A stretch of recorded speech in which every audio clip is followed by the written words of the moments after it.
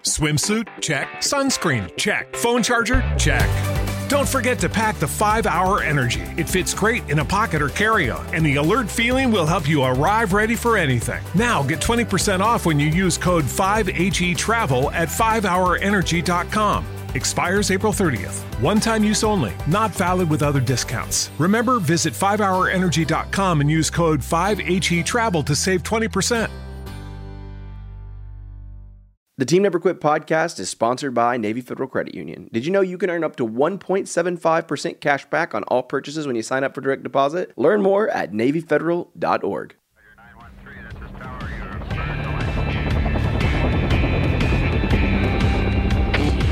Team Never Quit. Team Never Quit. Team Never Quit Radio. All right, everybody, welcome back to the TNQ podcast. I'm your host, Marcus Luttrell. Every week, it's my job to fire you up, to ignite the legend inside of you, and to push you to your greatness. Join me every week as I take you into my briefing room with some of the most hard-charging people on the planet. They're going to show you how to embrace the suck of life, teach you the values of working your ass off, and charge through whatever life throws at you. This is the Team Never Quit podcast. So buckle up, Buttercup.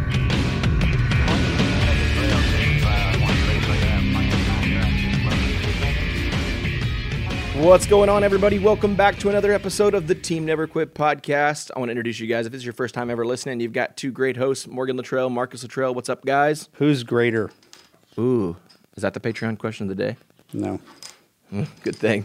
You said Good great. thing. Greatest. We've got a cool Patreon question. I think it's cool. I think it's just a good going forward question with the new year upon us, coming soon. What is one thing you're excited about that's coming up in 2022? Well, I've kind of got a lot going on. A couple things. So you're running for Congress? That's a big deal. You know, I'm kind of getting excited at the different COVID variations coming out. This Omicron one. What's the next school name? I mean, there's a lot of Greek letters in the alphabet before Omicron. I'm just where they came up with that guy. Because there's 50 variants right now, right? This is not what I'm really excited about. I'm just bringing that up since you threw the Optimus Prime thing at me. I think it depends on how much more profit the pharma companies want. Boom. I'm just going to leave that there, though. Let's let that one stew for a little bit. 2022. Yeah. I don't know. You don't know? What do you got? I don't. 2021's over. Maybe that'd be good. I don't like the foreshadow. Let's just let's finish this year first. We still got a month. What about you guys?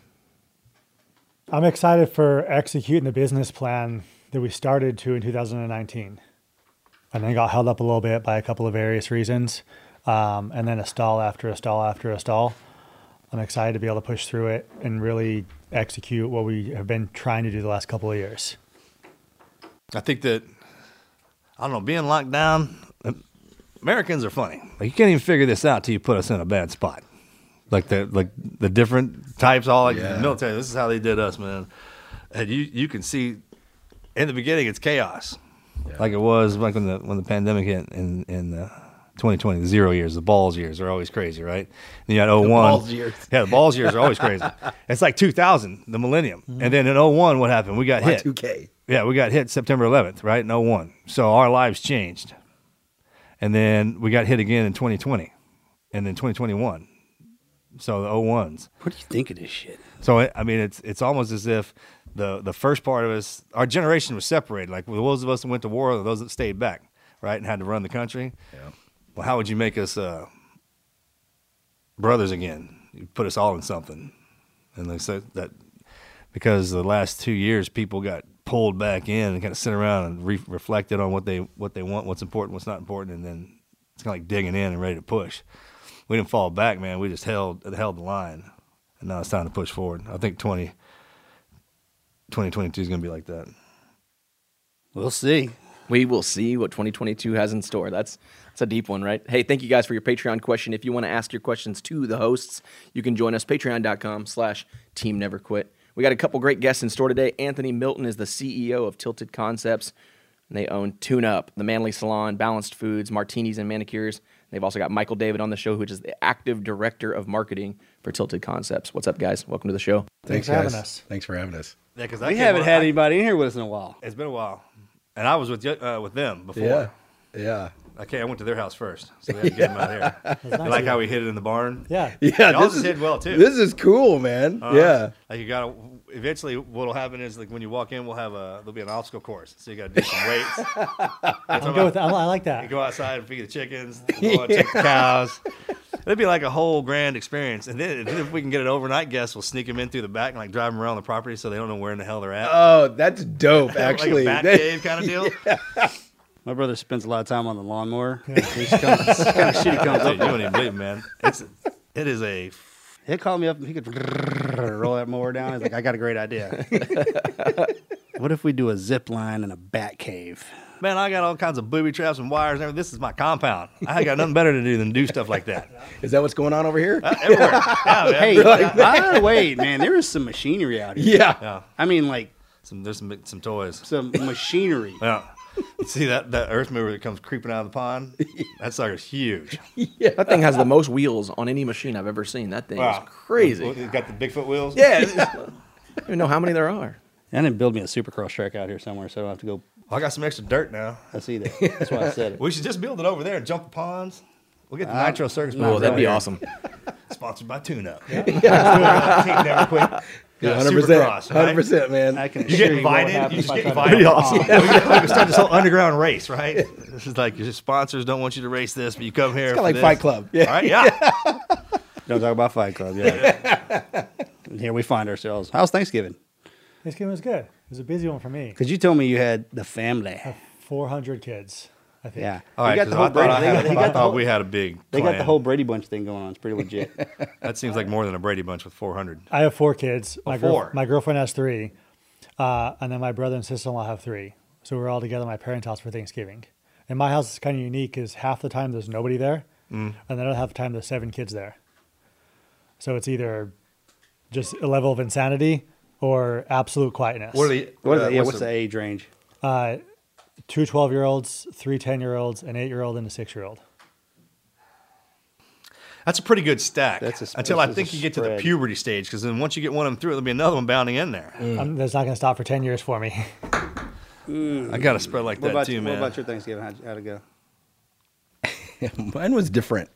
A little different this year. Yeah. There's Pandora's box. Yeah. Oh, man. Yeah. Explain.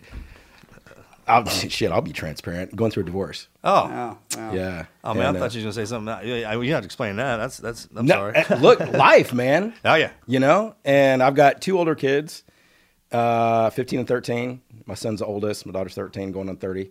Ah. God help me. And then my wife, we have a little boy, 2.5 years old, little Dax. He's little Mr. 15, Personality. 13, and a 2-year-old? 2.5, yeah. Yeah. Want me to lay down on the couch? But it made it kind of like a little different, a little weird this year because the older kids were with their mom. They're out of town. And so just through kind of going through this whole process, it was just a little different. Yeah. So, but, you know, you just kind of look at, and just for me, one of those forced things of this is where I'm at, but let's make the best of it. Hey, You know? glass is half full constantly. And what am I thankful for, right? Because it's not poor me. It's, Oh, anybody says a glass half empty, never been thirsty. That's pretty deep. Yeah, I'll end that one for you so, right there. So you had the 2-year-old? She's a boy or girl, boy, and the other 2 are Boy, girl. boy, girl. 15, oh, that's 13. pretty good. Because my Was youngest just is 2 of you, or did you have like other family around? Just 2 of us. Really? All my family, my mom and dad have passed. My stepdad lives in Mobile, and then all my extended family were in Oklahoma. We're at in Oklahoma. Tulsa, Okmulgee. That's where I was born. Oklahoma City, Norman. Yeah. Yeah. So I got married in Wynnewood, Oklahoma, Tiger King. Yeah. Is that where that was at? Yeah. Which they have a new series out, which I haven't watched yet. Yeah. And are you an OU fan? Yeah. Or Oklahoma State? OU. OU? Yeah. So, Boomer. So our brother and best friend, I named my son after him. He's a strength coach for OU, Benny Wiley. Yeah. Huge deal. However, comma, apostrophe, semicolon. Lincoln Riley just got hired at USC. Is that where he went? USC. Is that where he's going? Because I'm a Longhorn. Yeah. All right, so So I called Benny. You guys football fans? Yeah. Big football? Yeah. So I called Benny. I was like, hey, man, we going to USC, and I don't know. I think he might be undecided. It's LA, right? I don't USC. Southern California. Like I'm a diehard college football guy, so like I live and breathe all this kind of stuff.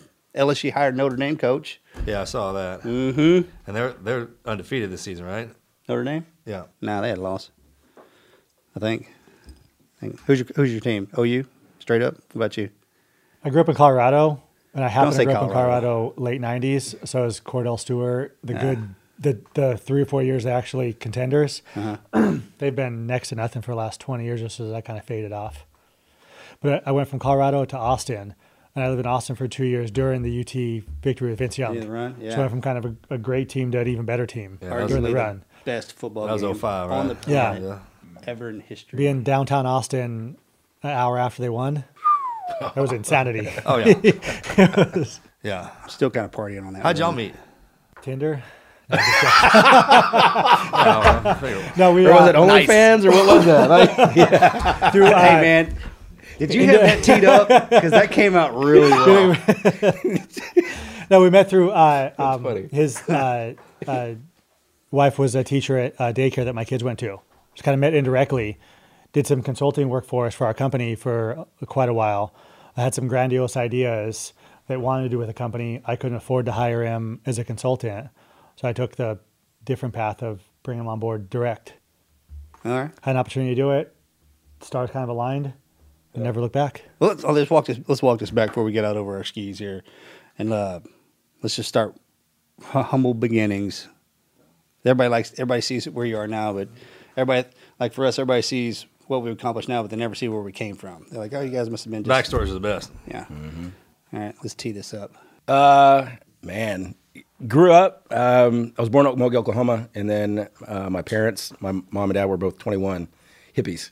And mom leveled up, and dad just wanted to, keep smoking dope and party. And so they split after I was about a year old, and when they moved to Dallas. And my mom met my stepdad when I was about 4, and real Christian religious man. Wasn't kind of like the throw the football kind of guy. So I kind of grew up as an only child. And my dad, my biological dad, had a couple of kids, younger girls that are my sisters, that I went to go hang out with his family. And so I grew up in a weird dynamic that it was never awkward for me, but I knew that some things were different. But when my parents moved from Dallas to Northeast Texas, it was kind of they walked away from their house, back when the savings and loan thing kind of hit in the 80s, and interest rates were going sky high, and they were, middle class, both working jobs. Dad was working nights, and comfortable as a kid. But then when we moved to East Texas, went to dead broke. Mom had a nervous breakdown. Dad was working 3 jobs, lived in this little teeny tiny house, and had my drum set and my bike. And I was a cyclist since about the age of 12. And but it created a real volatile home. And my mom was bipolar, manic depressive, violent, abusive person. And so I just took the brunt of that growing up. And so I kind of grew up in this real hostile environment. And I had going to this private school, I earned this scholarship to ETBU in East Texas. I went for 3 semesters, and just with life and having to work, and I showed up to the house one day and all my shit was on the front porch. So I was like, I guess I'm not living here anymore. And I had to kind of figure my way, and ended up working at McDonald's in the morning and at a cabinet factory at night, and didn't have a car. So I walked from McDonald's to my apartment, and just was like, man, there's got to be more in life. And so my life kind of has been this, and even Andrew asked me, he was like, what's that never quit story? And I thought, I'm like, I don't have one. It's been my entire life. Yeah. Because every time I hit something, it just goes to shit. And like when a lot of my buddies that I went to high school with, like it just seemed like the whole path was paid for them. A couple of them are doctors, a couple of them are lawyers.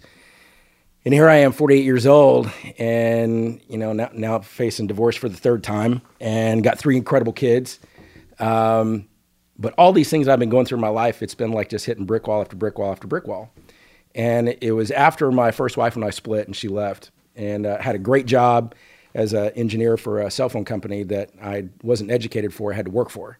But 18 months just teaching myself and working with the crew and getting the opportunity.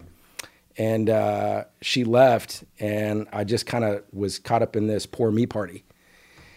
and not having a college degree, and just like, God, why is it so effing hard for me? And I kept playing this victim, and I had this wake up moment, and I'm that common thread. This is all me.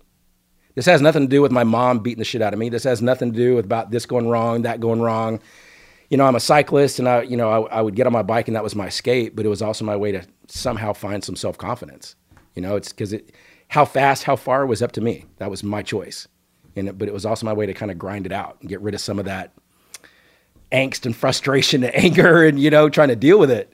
Then being ostracized when I was in high school by my friends. And I kept having to find this way, and growing up in a Christian home, like I had these biblical principles, but faith has been one of those really hard things for me, because I need something I can put my fingernails into. I need something I can taste, I can feel, I can smell, that I can get like if I do A, I'm going to get B. And because I didn't like having things unknown, being out of control. And with all these things that I would put my effort in and it wouldn't come to fruition, largely because of either my bad choices or just not leaning in long enough. I even enrolled in the Marine Corps, went to MCRD, and I was in boot camp, and it was about 6-7 weeks in, and got pneumonia. And because I'm passing out on the obstacle course and passing out during doing drill, like, what the fuck's wrong with me? They sent me to sick bay, and the medic, he sent me back. He goes, you just need to get some rest in the rack. So I went back to the barracks, and of course, drill instructor Sajewski wouldn't have any of that. He yanked me out of the rack and put me out back in training. If you're not dead, you're training. And it's just like my body kept failing, so I tapped out. I was like, just send me home. Like, I can't.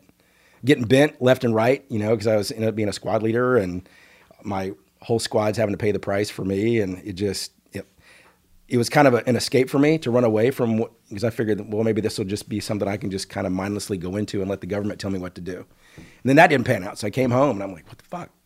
What the fuck am I going to do?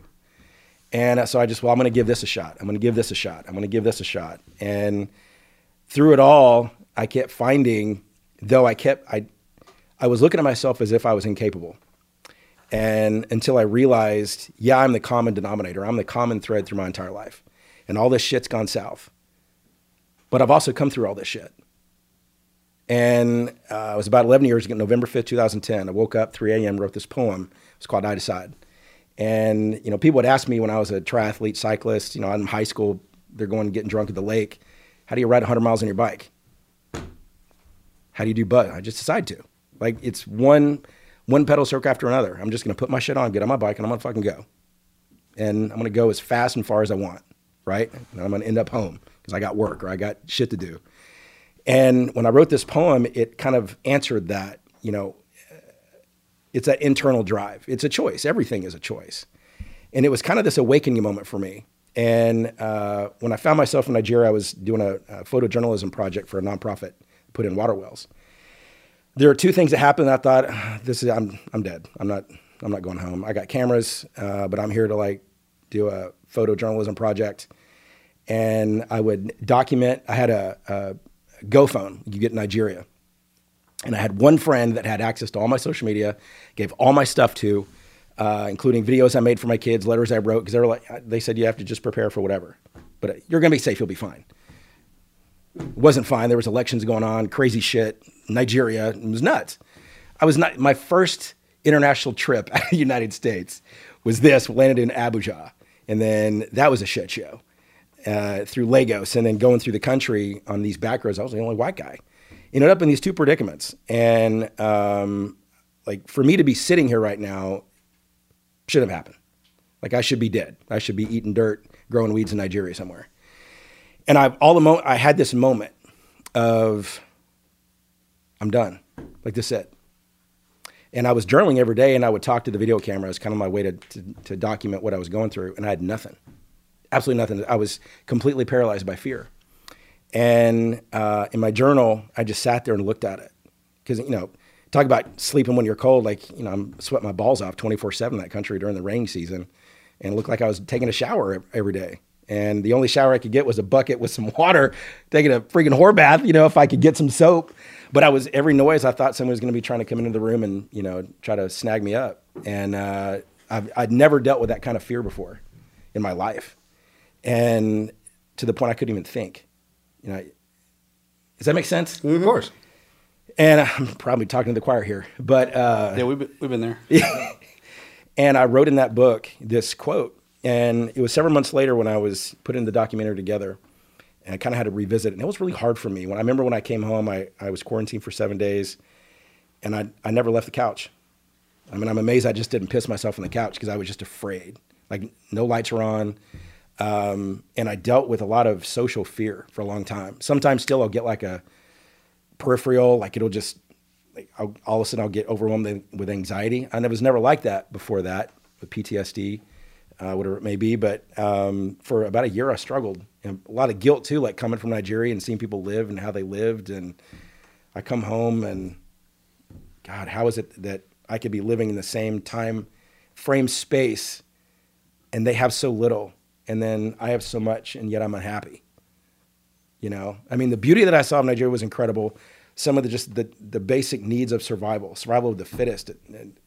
It was mind blowing to me. So when I was putting this whole documentary together, I came across this page where I wrote this quote down, and that quote really kind of, I didn't realize it was going to be my own epiphany that I wrote to myself. And I ended up having it tattooed down my entire spine. And the guy came to my house. My kids got to watch it. It's about 4 or 5 hours of just grueling pain. You guys know what I'm talking about. Spine sucks. Yeah. And it's been that mantra for me because, you know, my uncle asked me one day, he goes, how are you so positive, you know, from all the stuff you came from growing up? I was like, man, I'm just waiting for my nervous breakdown. Like, I'm just waiting for that trigger to where I'm going to end up like my mom. And never happened. He goes, that's because it would have happened already. And it was this wake-up moment. So it was kind of this trigger of like, I've been waiting for something bad to happen. Well, it is going to happen if you wait for it. But this quote kind of became my mantra that all the shit that I've gone through, either it's because of how I react or the choices I'm making. So I had to own it. You know, Jocko Willink's talked about extreme ownership. Mm-hmm. But I never looked at it that way. So how old were you when, or at what point do you, when you're growing up and you realize that the spots that you're in, that it's something that's coming down on you. It's that you were the one that's supposed to be in that spot. It's like a football player getting pissed off because he's the one getting tackled, or a boxer pissed off because they're the one getting hit, or SEALs getting pissed off because we're the ones in war. Mm-hmm. But in life, you're born into the spot you need to be born into. It's what molds you. I mean, looking back at look at you now. I mean, how do you get to this part? Well, you had to go through that. That's what makes this. Mm-hmm. At what point, I mean, when you going through that, you realize, because like I said, it's empowering. It's like, wait a minute, I'm not the one getting hit here. I'm the one doing the hitting. The reason I'm taking all this is because I'm going into that. And that's your life. Yeah. That's the one you decided that for yourself. I've told people like what you said. It's like, hey, look, if you find yourself in a shitty situation for a very, very long time, take a hard look in the mirror. Yeah. The person looking back at you is probably the problem. And move on. Mm-hmm. That was hard for me to admit for a long time because I wanted to be the victim, partly, and that was the thing I had to admit to too. I liked saying that I was the victim of abuse and all these things that were going wrong, almost asking for pity, like, oh, it'll get better, MD. No, that is not. You're not going to get respect out of pity. The fuck am I doing? Mm-hmm. I need to quit listening to all these people pandering for attention and validation, and go, no, motherfucker, you got to own your shit. You're in this position because of one of two things. You either made a series of bad decisions that led you here, or you just didn't react correctly. Fix your shit. I have it in my office. It says, own your shit. And I need to add the second part, fix your shit. Because even working together and, our teams and our staff and everything, it is not his responsibility to make people happy. It's a mutual decision. You give me a place of employment, you're going to pay me this, I'm going to do this for you. But it is not his job to make people happy. But when people put that on him, that's not his job. That's a personal choice. Happiness is a choice regardless of conditions, right? Okay. And that quote, for me, became that one binary thing that I always refer, it's my compass. And it's when all else fails, I won't. Period. You live it. You have it. So both of you guys have. And the more the people that I talk to, and with Anthony too, and the way that he operates, people look at Anthony very with a lot of mystique. Because, numbers guy at the back of his hand, and he operates at a very high level. But it's not like he just came out of the womb like that. This is all about choice and behaviors and patterns and habits and believing in yourself too, and not taking an excuse. Well, that's where respect comes from. Also, guidance. Like, how could anybody do anything if there wasn't somebody out there to help propel them in that way? I was thinking about this the other day. Like, when you call somebody and say, hey, I need something, the minute you hang up the phone, what wills them to go do it? Nothing. Themselves. Especially if you're not paying them. How does anything get done? If you think about it. Like, the minute you say, I don't feel like doing that, and you just don't show up, man, and it's like that chain. So we've created something that just in the fact that you ask and the way you ask it and you deliver it, man, it kind of pushes. It's like the breeze, I guess, because when you build something, you have people coming in, man. It's that respect. Like, you don't have to make them happy. I wouldn't piss them off though. You know what I'm saying? So it's that's why teams are so important with us. Like, we go through the hard stuff. If you're a fighter and you're in that stuff, that breeds a team like can't believe. Yeah. You want to know if they're loyal, man. That's hard times flush to chumps, that kind of thing. Yeah. It's not a downturn or anything, man. It's just shifting gears and going down into the valley. Some people like that. Anybody who likes off-roading or doing anything, man, they like getting dirty, muddy, and beat up. But the minute you start, you look at it as like it's happening to you, or wait, no, I jumped into it. We're happening together. And that's kind of how we had to do it. Because every time we turn around, somebody's trying to kill us. Let's bring you in this conversation, and then we'll bring it together. How the two of you got together? Yeah, I have a great family. My mom grew up a huge Irish and Italian family, Southside Chicago. Nice. One of my great uncles drove and firefighters, or one of my great uncles drove for Al Capone. Plumbing pipe fitters. Yes. Plumbing pipe fitters built the Sears Tower. Nice. My Hard dad, dudes, man, back in the day. My dad grew up a huge family, one of 8 kids in Boston. Southie? Not quite Southie. My grandfather was accountant for the mob. I don't think it was the mob. Not that Whitey Bulger? He might have been, who knows? So they grew up Medford. Okay. So it was not quite Southie, but a huge English and Welsh family, one of 8 kids. They met in the Navy. My dad was 2 years older than my mom, so he was in the Navy. They were both stationed at Point Magoo in Oxnard. So they met there. I was born in Oxnard. Is that there anymore? I don't think it's there anymore. I don't know. I don't think so. No, I got rid of that one. So I was born in Oxnard, California. Both my parents were discharged from there. Dad was a union electrician. He runs our construction division now, but he was a 25-year union electrician. So we moved from California to Nevada to Colorado, where we settled in a town called Pueblo, Colorado. Pueblo. Swimsuit? Check. Sunscreen? Check. Phone charger? Check. Don't forget to pack the 5-Hour Energy. It fits great in a pocket or carry-on, and the alert feeling will help you arrive ready for anything. Now get 20% off when you use code 5HETRAVEL at 5hourenergy.com. Expires April 30th. One-time use only. Not valid with other discounts. Remember, visit 5hourenergy.com and use code 5HETRAVEL to save 20%. Pueblo. Oh, yeah. Oh, yeah. That's beautiful out there. Springs. man. It's been 100,000 people for the last 80 years. It's never going to grow. It's never going to shrink. It's always awesome. gonna be the exact same. It's old steel mill town. Yep. There's more Medal of Honor winners that were born in Pueblo or live in Pueblo, I think, than anywhere else in the country. Because steel comes out of there, right? Steel comes out of there, and it's just, a lot of Hard it's dudes, man.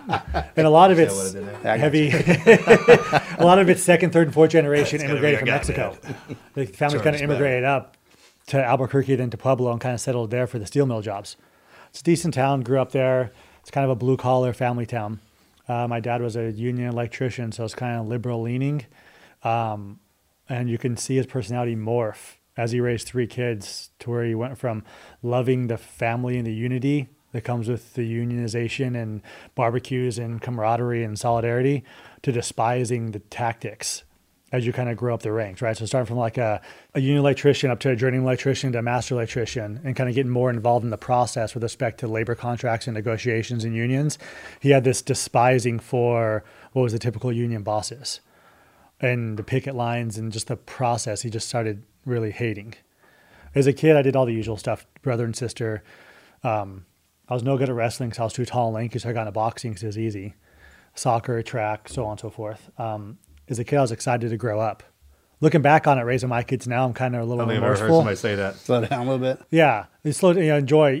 Thinking back, I was kind of as a kid, I was hurrying through the family vacations, hurrying through the school process, hurrying through the practices and the fun with the neighbor kids and that kind of stuff. Well, I have that problem now. I was in a hurry to grow up. Or Yeah. getting better at it, but yeah, that's a thing. my kind of turning points, we were at Kmart shopping for new school clothes. I was 12 years old. Kmart shopping for new school clothes, my mom, and she was buying us Lee jeans. And I go, come on, Mom, that's what the nerdy kids wear. Cool kids are wearing Levi's, right? And she goes, well, if you want Levi jeans, why don't you go out and get a job and buy yourself some Levi jeans? So I'm 12 years old and I got a paper route. Excited to grow up. Those Levi jeans, I mean, they're the cleanest pressed Levi jeans. I bought the first month, right? I bought those and a pair of Reebok pumps. Yeah. Michael I just Chang got a special. pair of Reebok pumps for my birthday. You know how many times you hit that pump on the tongue? Okay, so I was 12 on the right, 20 on the left.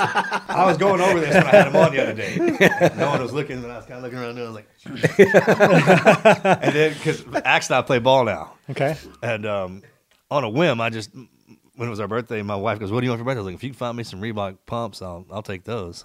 And she couldn't, which is pretty amazing. But my son, my oldest boy, he found them, and they showed up.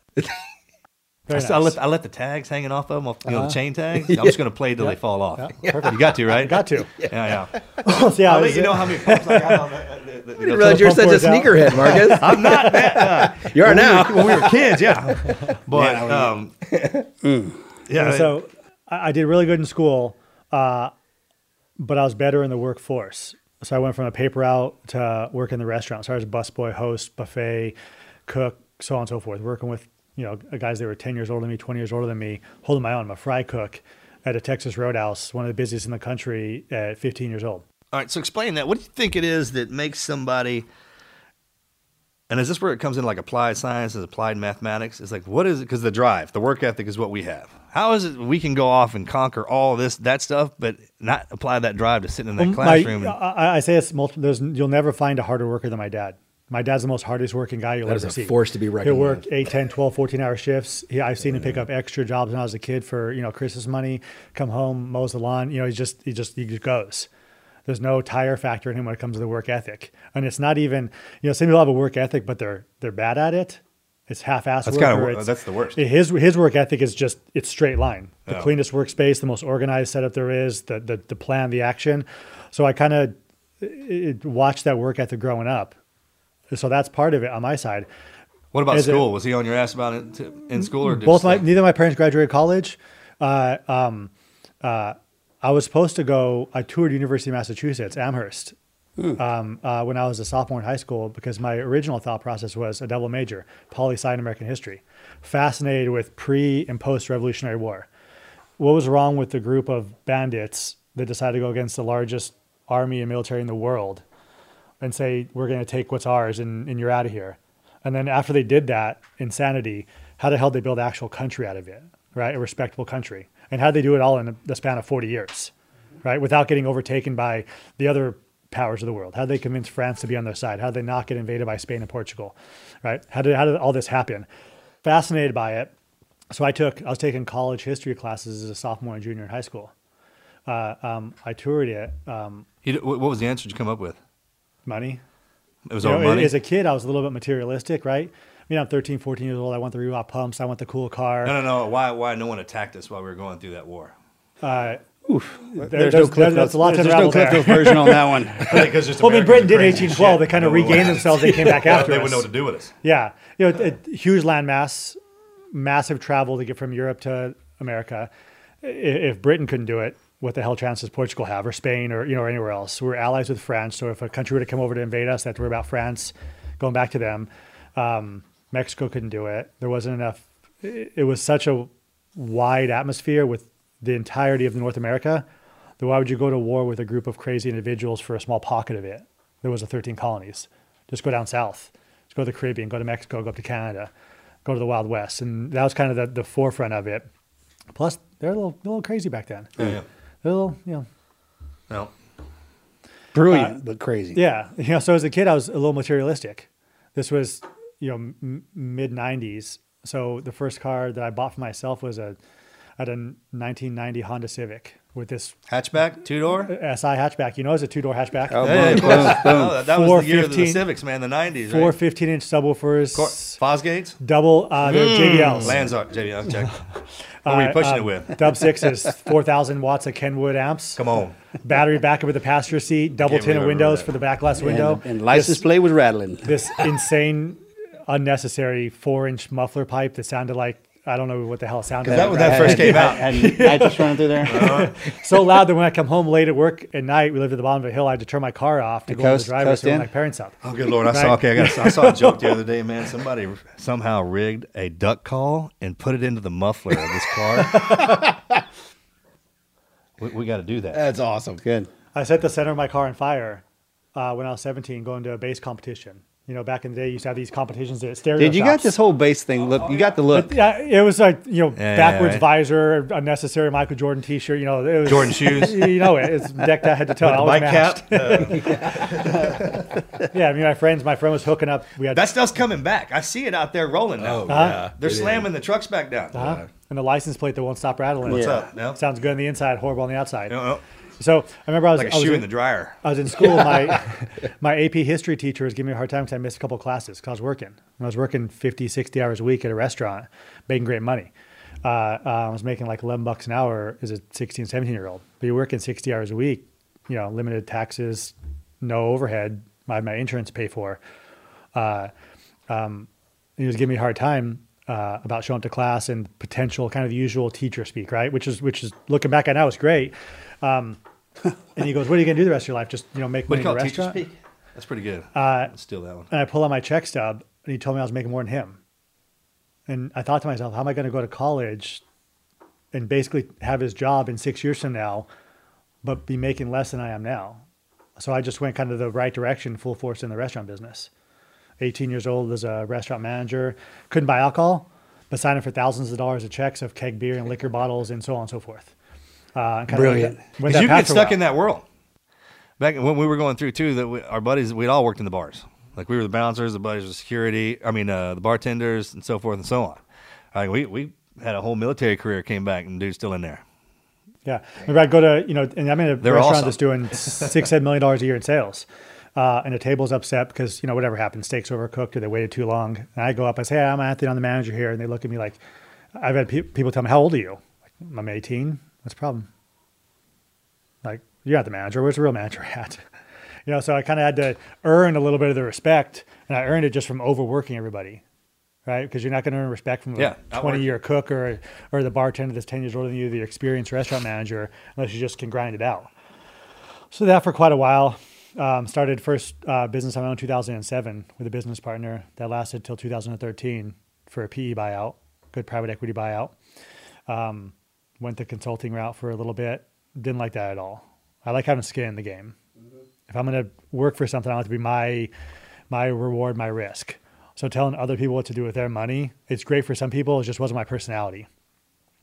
Got to have that fear in there. Yeah, a little bit of the unknown.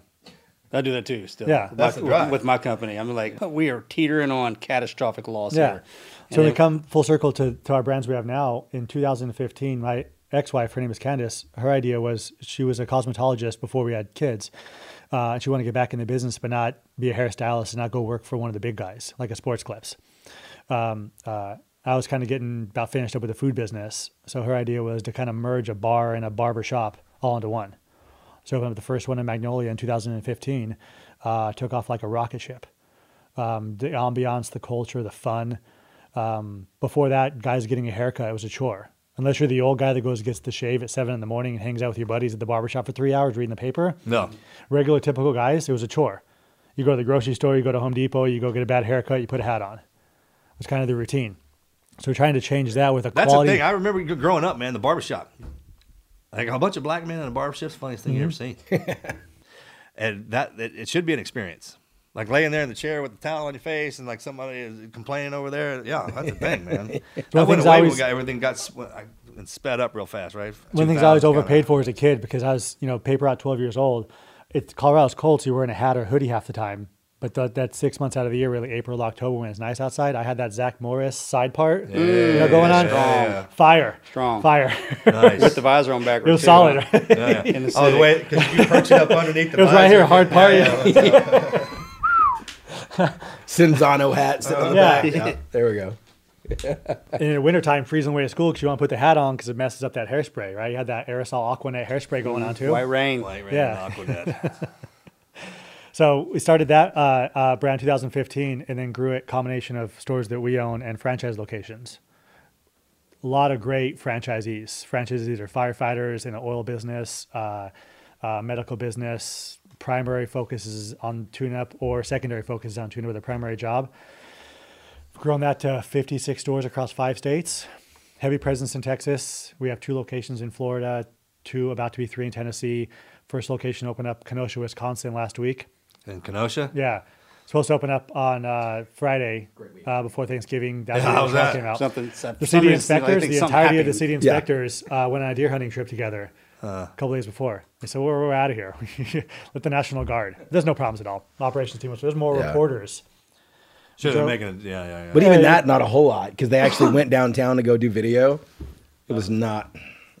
It was all hype. The morning soap operas are stirring it Yeah. up. And That's then what we started calling it. They're all morning soap operas with facts in it. Yeah. Yeah. That's You know what I'm talking about? Yeah, it's so true. I mean, they all shifted. Yeah. It's got some Do bad. you go to every store?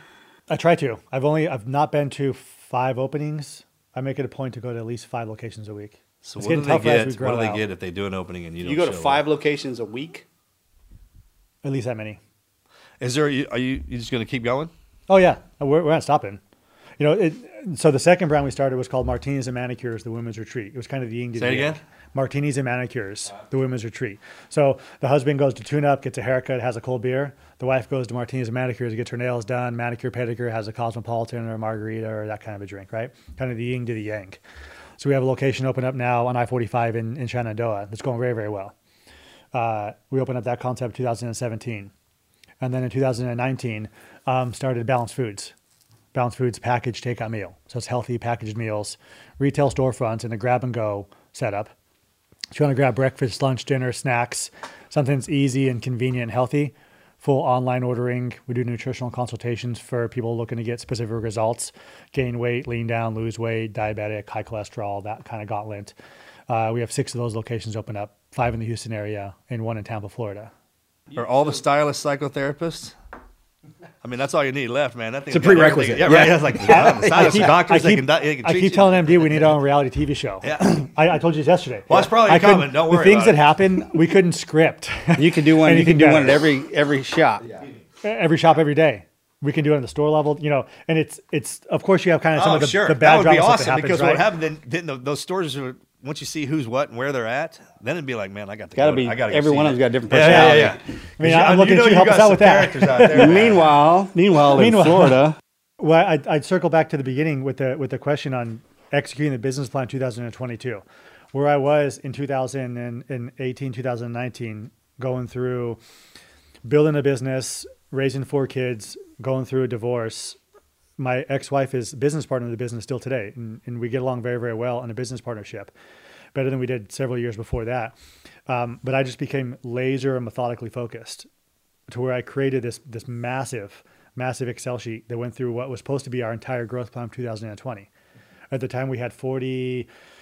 Going into 2020, our first location for Balanced Foods opened January 5th, and that was our 48th store. And I had the plan to go from 48 to 96. On the week we'd open each store, the exact market, the franchisees lined up. It was just unbelievably methodical. The team built for it because we do in-house construction, in-house marketing, in-house IT. Everything's done in-house.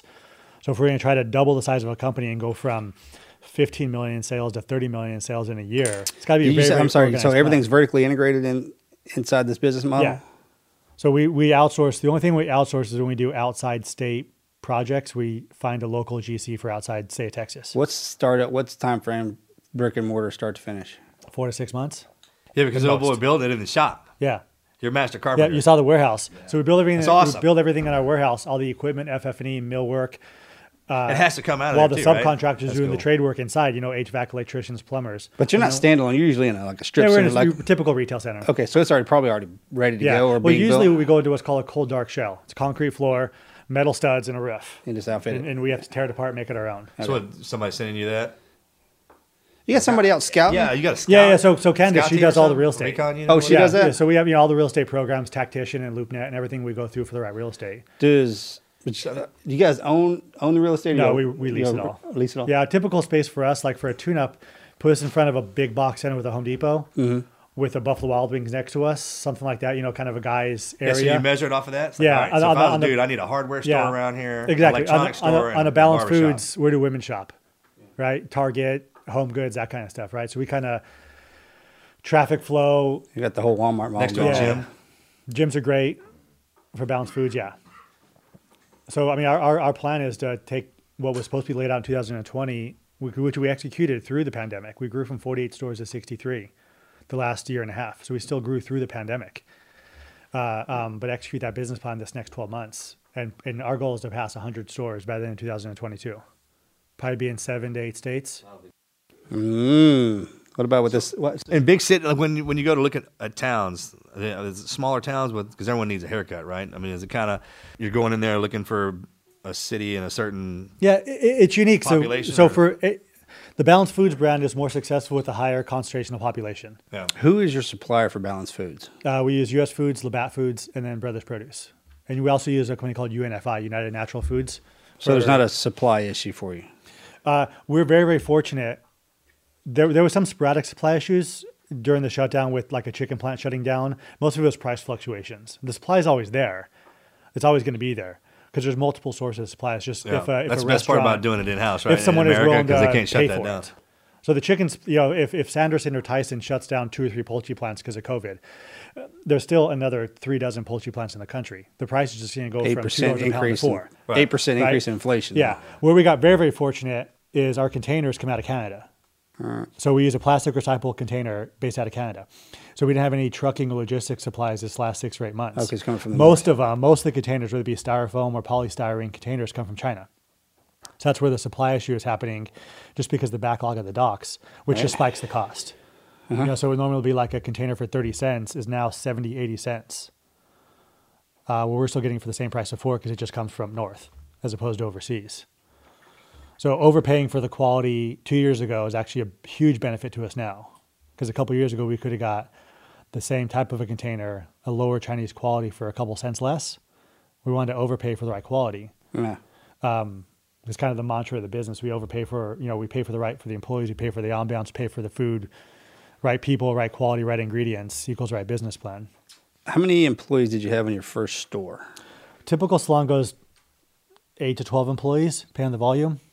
For a How many, tune-up. how many now? She got 55 stores? Company-wide, we have 63 stores. So company-wide, there's 684 employees between corporate employees that are ours for our stores and franchise employees.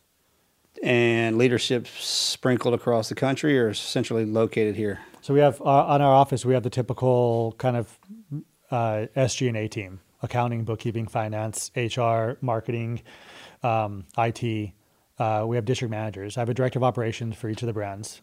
And then district manager, that's kind of the field operations. Yep. Store manager level, every location has a store manager.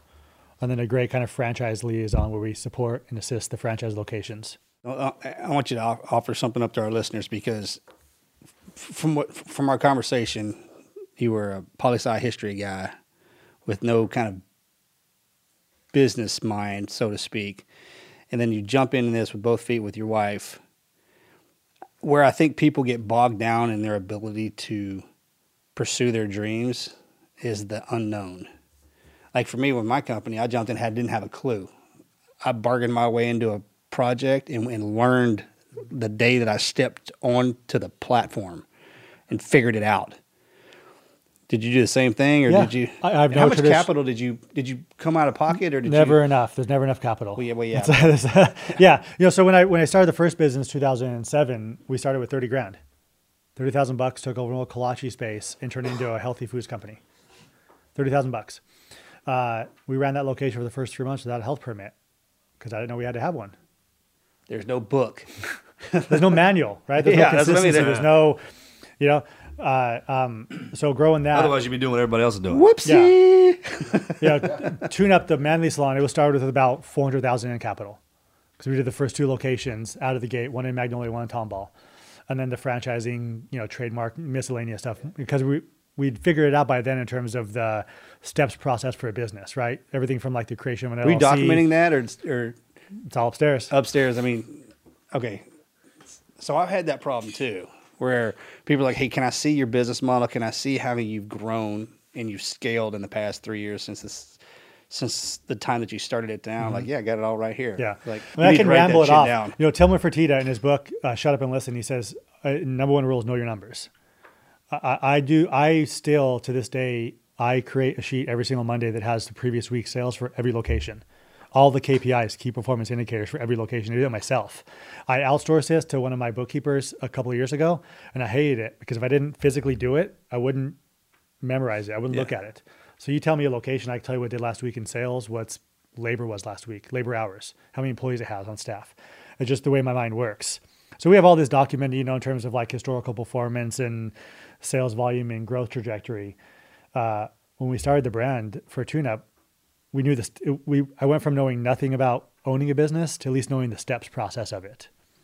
Creation of an LLC, bank account establishment, the logo and trademark, negotiating a lease out, architectural plans for the build out, that kind of stuff, right? You sold any of them yet?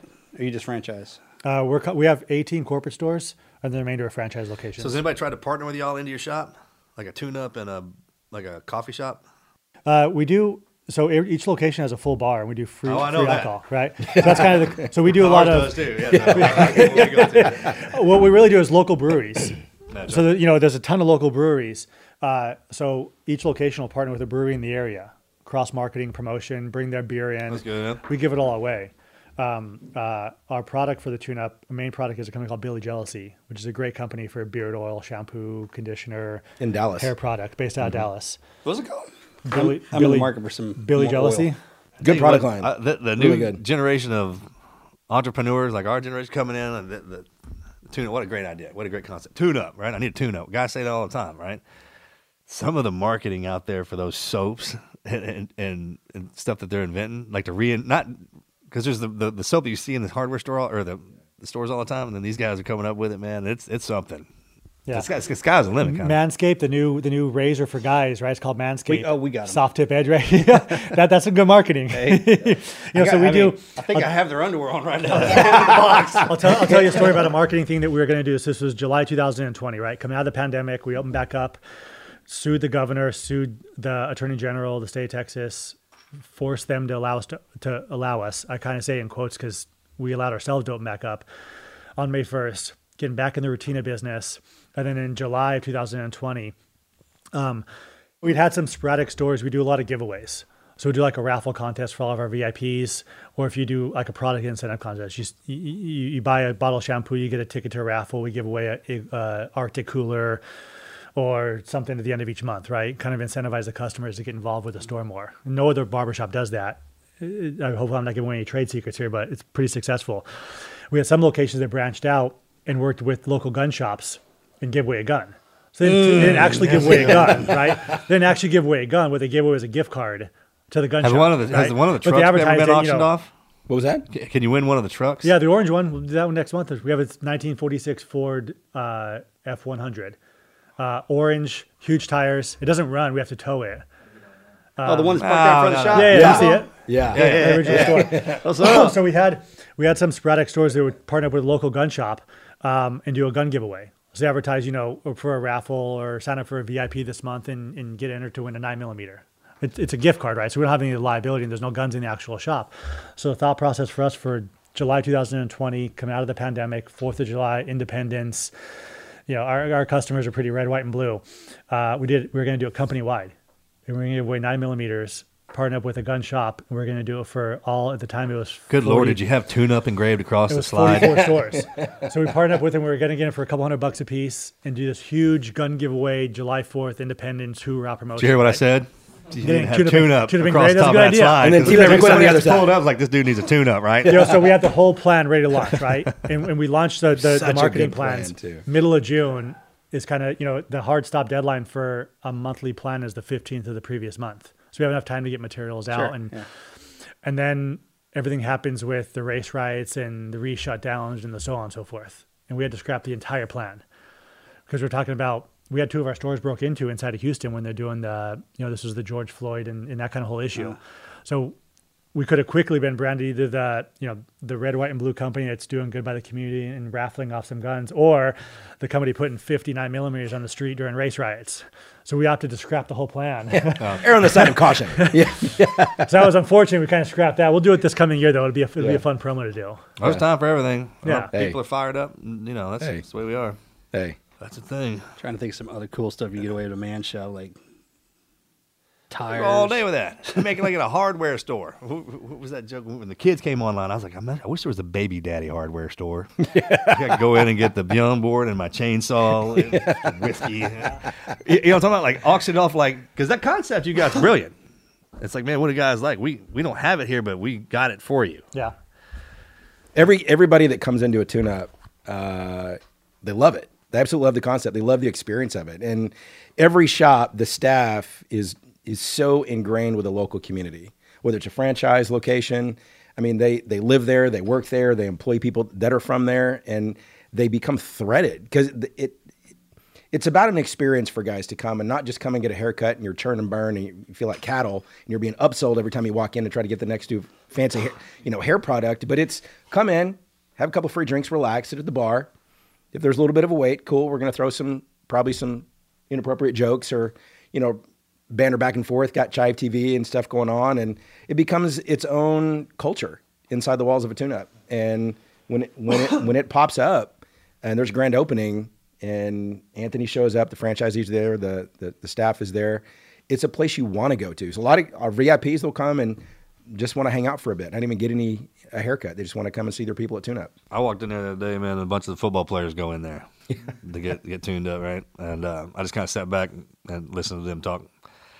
I forgot what it was like. That was our favorite, high school, going to the barbershop right before all the game, all that stuff like that. It's part of it, man. It's routine. Yeah.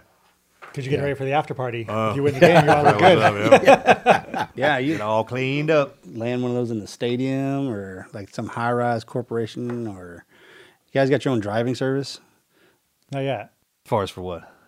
Well, if you're going to go have a couple of drinks, Somebody's too lunch hour. blitzed. You got a driver there? Like in a tuxedo? It like drives you in the truck right You live in a there. 20-mile giant radius, we're truck. going to show It's up in not the bad, truck yeah. and grab you. We do what's called a VIP night, and we do them. Each store does them about once a quarter. So a VIP for us is someone that's on a recurring payment. It's between $75 and $120 a month, depending on what you want, straight shaves or just haircuts and so on and so forth. We buy you a bottle of liquor that's your choice. You tell us what you like. We put it on the shelf for you, kind of like that steakhouse wine locker feel. Yeah. You get to skip the line, bunch of perks. And once a quarter, we do a VIP night. We had comedians come into a tune-up. We do beer pong tournaments, poker tournaments, and then it's just kind of like a frat party. We'll have Uber on standby pretty much. Yeah. So you can go in there You and come get in the hacked next up, morning man, and get your hair hacked up, right? there's a dozen customer cars still in the parking lot. Oh. So it was a fun night. That's a great Yeah, it's a fun concept, brand. man. How'd you guys come together? So he was Michael David had a company that was doing a lot of consulting work, and met up with him through daycare the kids went to, and pitched me great write up on everything I knew I couldn't afford, everything I knew the brand couldn't afford, from website development to SEO. Hey, here's what your SEO looks like now. It's dog shit. Here's what I could do with it, and here's how much it's going to cost. And I go, well, that's fantastic, but I can't afford that. And kind of kept pitching and it never quit. He just kept and there was an opportunity where I needed to expand the marketing department. And because how we really operate on insourcing instead of outsourcing, I wanted it to be exclusivity and just for us as we're going to grow the brands. So came together and he jumped on board as director of marketing, really free reign to kind of take what we had done, which was a lot of grassroots paper print and Facebook, and really develop it into this multi-tiered marketing department that has SEO optimization, website development in-house, e-commerce for Balanced Foods, apparel and T-shirts, store design on the interior thing, monthly promos and rollouts, really from kind of a scrappy, I'm kind of a ready, fire, aim type of guy sometimes, especially when it comes to marketing. Hey, the store's slow, grab some paper stuff, let's go to Home Depot, talk to some guys, they'll come and get a haircut. Right? To take that and really mature it over to this thing that's set out 3 to 6 months in advance, and just the methodology, be able to execute to 700 employees across 5 states. So that's kind of a huge maturation Yeah, of it's the a brand. hustle, right? Yeah. I was talking to some of the boys over at Under Armour. Like, man, I had a car in the trunk of my car was T-shirts. It's like I sell myself. That's how it started. I was like, so anybody coming in and wanting to be the CEO or something needs to get their ass in a car and go sell T-shirts for a year out of the trunk, just to appreciate how you built this sucker, right? I think that gets overlooked, especially when you pass it down. With a hustle, Yeah. right? The rappers slinging CDs That's out the the back of biggest his miss, trunk, right? That's the biggest miss, man, is the hustle. And when people aren't ready to get in, Well, they want to come in on top. yeah. I called it, and we've had some franchisees I passed up and said, look, it's not the right personality to do business with you because they have the field of dreams mentality. If you build it, they'll come, right? Yeah. I'm going to be a business owner because I started an LLC and I opened up a location. Like that's the entry. Then you got to work your ass off Sure. to make it successful. And if you work your ass off enough, then maybe you can have a little bit of time off. Well, you could, Fibonacci that thing with your clientele. Like you are so good to your clients, man. That's word of mouth. They'll bring somebody else in, and that just kind of keeps it going.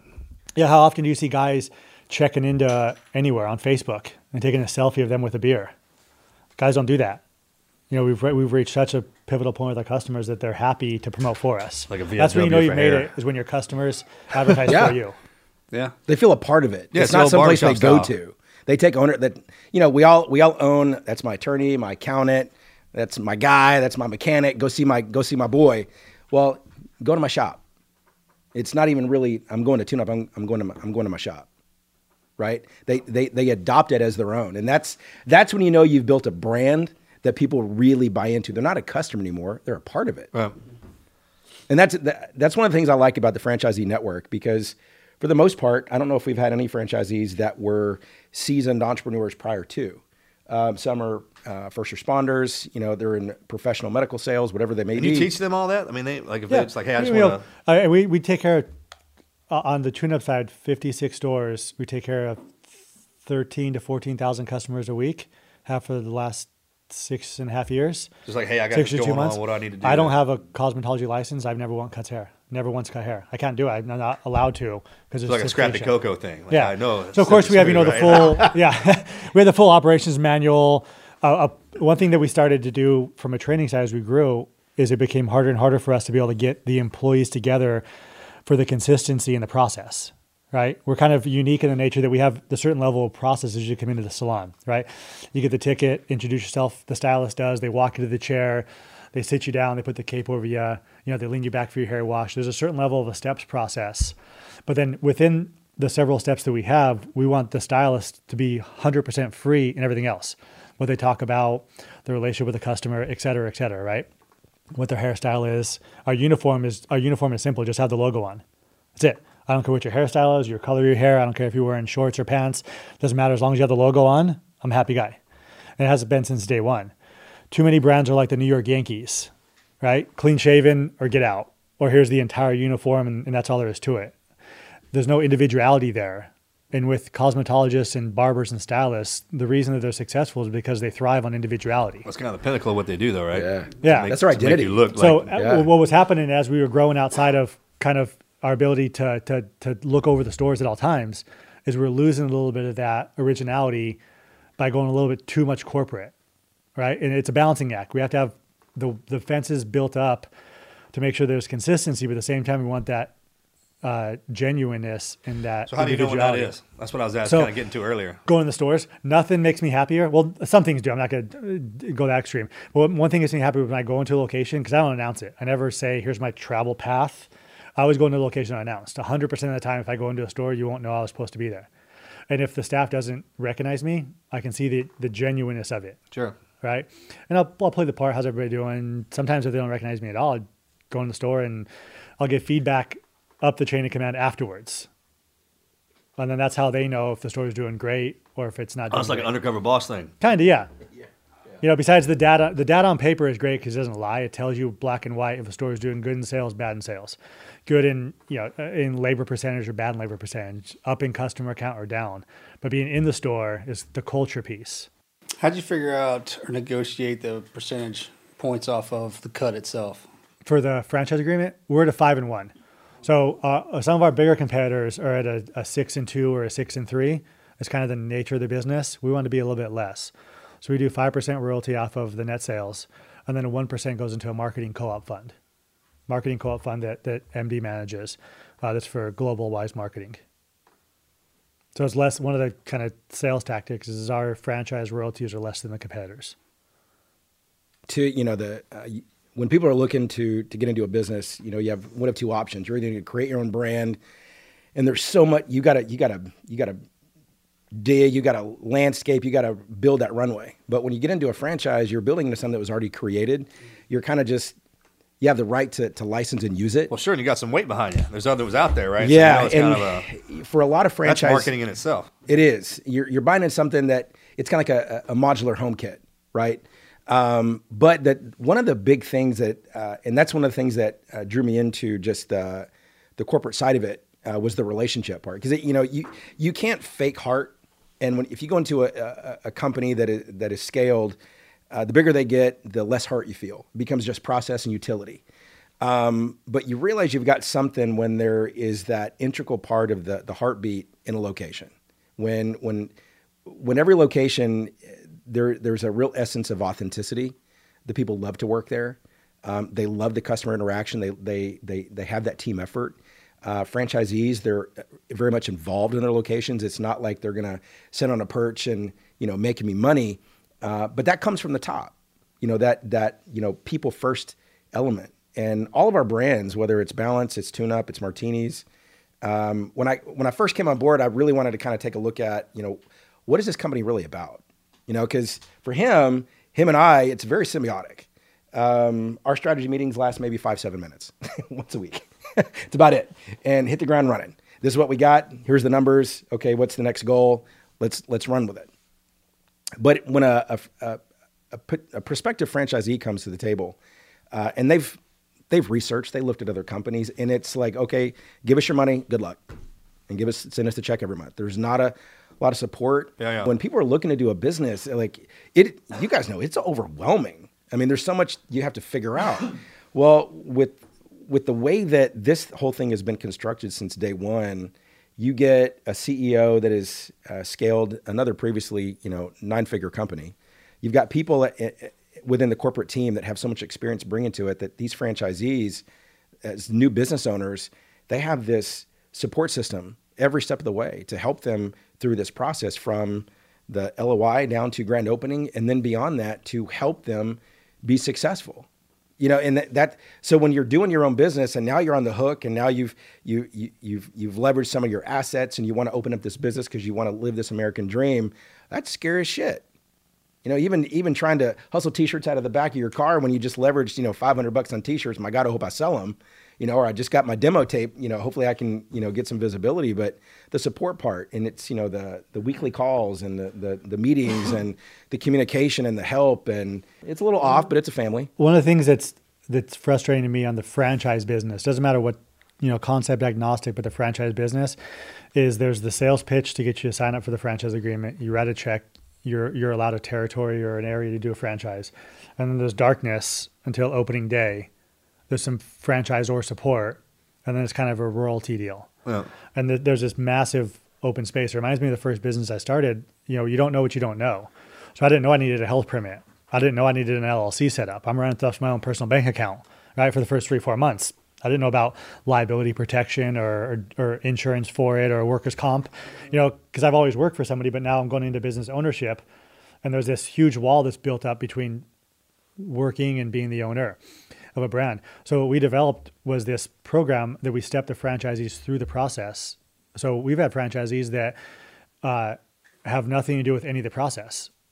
There's these check boxes we use for everything, right? So from site area development agreements to site selections to letter of intents to the leasing to the LLC creation to the SBA loan if they go that route, or a cash basis to the architectural plans or the construction contract, permitting, the construction timeline, hiring, recruiting, the initial marketing, the grand opening team, the opening day, and then post-opening support. We quarterback the majority of that for him. And one of the questions I ask him is, in this process, what is it that you want to do? Because you can do that, and we'll handle the rest. What that allows them to do is they don't have to become a real estate agent. They don't have to become an architect. They don't have to become a general contractor. They're not worried about getting contractor bids. Yeah, sure. And you're wanting them to do well. They don't have to learn all this stuff, right? A typical, one of our competitors, I won't say the name, but in their franchise disclosure document, their timeline to open is 8 to 12 months. Ours is 4 to 6, because you don't have to have that learning curve as a franchisee to go and figure out, okay, I need to go find an architect, Get bids, make sure. I have to find 3 general contractors and get 3 bid, all that. It's a huge pain in the ass. Work with the bank, work right? with the city. How do I even submit permits? One of the most frustrating things for contracting across a large swaths of land is the different regions have different permitting. So we go Montgomery County, it's a walk in, walk out permit. But we go on the other side of Montgomery County to like 2920 Kingwood. into Into Harris Kingwood, County. it's City Houston Direct with 18 inspections. Yeah. Right? How would you know unless you've done it before? So it just becomes highly frustrating. It's stonewalls. It increases costs. It decreases motivation. So quarterbacking that for us really helps out in the forefront. Set the franchisee up for success at a faster pace. Yeah. You Lack got, of you got a information, company right? That's that what drives travels prices up. around, does everything for you. One that you just kind of plucked out, or you Yeah, use- we have our own in-house construction company. Yeah. Does the majority of the work. We have a single architect. That's one of the few things we outsourced was the architectural. One single architect we work with that's done every single one of our plans. So an architect, for example, usually takes 5 to 7 weeks to submit what's called a city-ready set, a permit set of plans. 25, 30 pages, mechanical, electric, plumbing. Yeah. Architects have done this 50 times over just for tune-up alone. They can knock it out with the engineers in 3 weeks. So everything is faster. Yeah. And because of the bulk and the level of growth, it not only is it faster, but it's also less expensive. So we kind of get, there's that saying, was it you can have it fast, cheap, or good. You can pick 2, but not 3. We built up the reputation with the people that we work with that we could have all 3. Landlords we deal with, 6 years and 3 months in business on the tune-up side, never once defaulted on a location. Not once. So we have a huge amount of respect. From a landlord side, some landlords we have 7, 8, 9 deals with. Sure. I mean, that reputation speaks for itself, too. That way, the more you set up, the more that can be set up. Yeah. Because that's that backing that comes with it. Yeah. And that helped through 2020. Yeah. Yeah, because when you have to ask for a favor, we have enough, we have enough respect in that balloon that we can say, hey, you know what? I've been great for you for the last 3 or 4 years. I'm up against the wall here. I need a month or 2 of free rent because we're not even allowed to operate. Yeah. And they say, of course, you've been a great tenant, great relationship. Let's take care of you now. Oh, and that's how you build it even stronger. Mm-hmm. Like when you cut them slack like that. Absolutely. You're in it together, for sure. Do you guys find that within the SEAL network? Just that support, like as guys come out of the teams and doing their own ventures and the kind of the ebb and flow? Well, that's growing. You have to appreciate the fact that there was 2 wars going on for an extended period of time. So, but yeah, each guy once they separated us, they shot us back into when we landed, every guy has their specialties and what they do, and then their ambition, and then they kind of started going in their own way by themselves. We all had to do stuff by ourselves, which is not like us. Mm-hmm. Over the years, answer your question to that scale, no, but that's changing. It's coming back around. Because that's a tight brotherhood. Because guys are established. Oh, yeah. And it's running, and they built it. Some of them built empires. And now it's not a matter of them having to hustle to build it. It's built. Now they start. There's organizations that are created by our community now that when guys are transitioning out, there are processes and billets in place to go to any Ivy League school in the country. Wow, no kidding. There are Fortune 500 companies sitting with job opportunities that the resume comes across their desk of 4 or 5 team guys getting out. I'm like, take a look, which ones you want. That didn't exist 5 years before ago. us. I mean, you're talking about the most highly trained fraternity on the planet. Yeah. To go do the things that we do. So, I mean, when you pull one of us out and say, it can be trained to do whatever. But there's always an understanding of like, hey, look, you're not going to be the CEO. Yeah. You're going to start at the bottom. But it's the work ethic and the loyalty, the drive, discipline, the innovative, creative thinking, the problem-solving abilities that the corporation, that you guys would look for. Yeah. Because that'll move you through the ranks faster than just put them in place and get out of the way. You can tell if you put somebody who's overqualified in a position that they shouldn't be holding because they'll do theirs and everybody else's job with it. And come up with some other stuff. Yeah. And one of the greater parts about hiring somebody out of the military like that is if you have to course correct them, if you have to be a disciplinarian, they're receptive of it. They've been their whole career. Somebody that's younger than them but one rank over will just get on them and provide that guidance. Either, you hope it's not yelling, screaming, but that's okay too. That can be an effective means of communications if that's how that person responds. But those individuals, that's what the military offers. It's like, hey, I got a guy or girl that I can mold that I need to, to a certain spot. And then, like I said, just get out of the way. That's the one thing that comes out on that resume. Mm-hmm. They got discipline, you can train them. A lot of companies hire you guys to come in and, motivate their teams, motivate their staff, talk about your experiences, the leadership aspects. Have you guys ever kind of like revisited the companies you've been to go to see which ones actually took either some tidbits or some tactics and applied it and saw a difference? They reach out to us. Do they? And say, yeah. Is it a smaller number that actually saw a difference? They saw the needle move once you guys came in. And it's funny. So the ones that I've talked to personally myself, it depended on what level of employee we were talking to. So if it was a C-suite, Yeah. you may have that may have scaled up a little bit. If it was just like the company entirely, depending on what department they worked in, maybe they weren't even paying attention. They didn't care. To your point, you said earlier, like you're with your franchisees, you got somebody who takes pride in what they do and they feel like they're a part of it. It's theirs. That's what the greatest thing about being in the military. We went in the SEAL team. That's yours. And whatever becomes of it is up to you. You're not going to work for somebody. You own it. So I would think something similar to what you guys. I mean, people come into y'all's place at establishment. This is my place. I'm going to treat it accordingly. If So every once you have SEAL somebody were like working me, for where you, would the SEALs be? It's like if every one of your employees were like me, where would Yeah, our team I be? don't want to be a cookie cutter. I've got one final question for you guys. I think they'll kind of just bring this all together. You talked about like laser focus earlier and kind of how that was kind of a pivotal moment for the business to kind of grow in the way it did. And something we don't talk a lot about on this show, we kind of always go to the never quit story, but I want to talk about the kind of final question for you is, how does planning or having a plan help whenever you face a huge moment of adversity?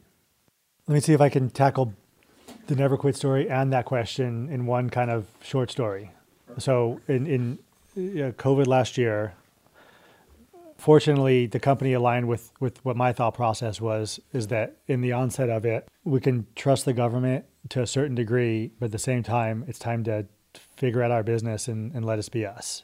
And when we shut down, we were required to shut down in April. We didn't shut down ahead of time. We shut down based on when the county required it, which was an odd set. Because going into the pandemic, from the top down, which is, it doesn't matter if it's Republican or Democrat or Texas or New York, but top down leadership just kept passing it down and saying it's not my responsibility. And whether it didn't have the required law or the mandate or the desire, or the knowledge, it was an odd set because in a business model, and I'm sure in the SEALs, the leadership needs to be at the top, providing the direction. But we weren't seeing that. So That means there's no leaders there. Yeah, what happened going into the pandemic is it was just massive void of leadership. Some talking heads on CNN or Fox News and this and that and this and that, right?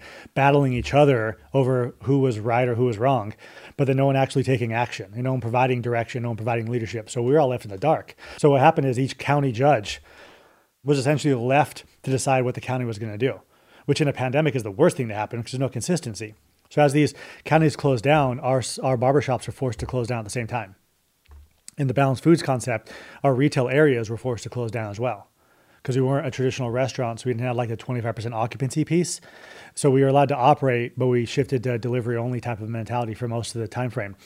But on the barbershop side, because that's the bulk of it, each county decided, okay, it's time for this county to close. So Harris County closed before Montgomery County, long before, 2 weeks or so before, because that's just the mentality of that judge versus Montgomery County's judge. But we had customers that would just cross the river.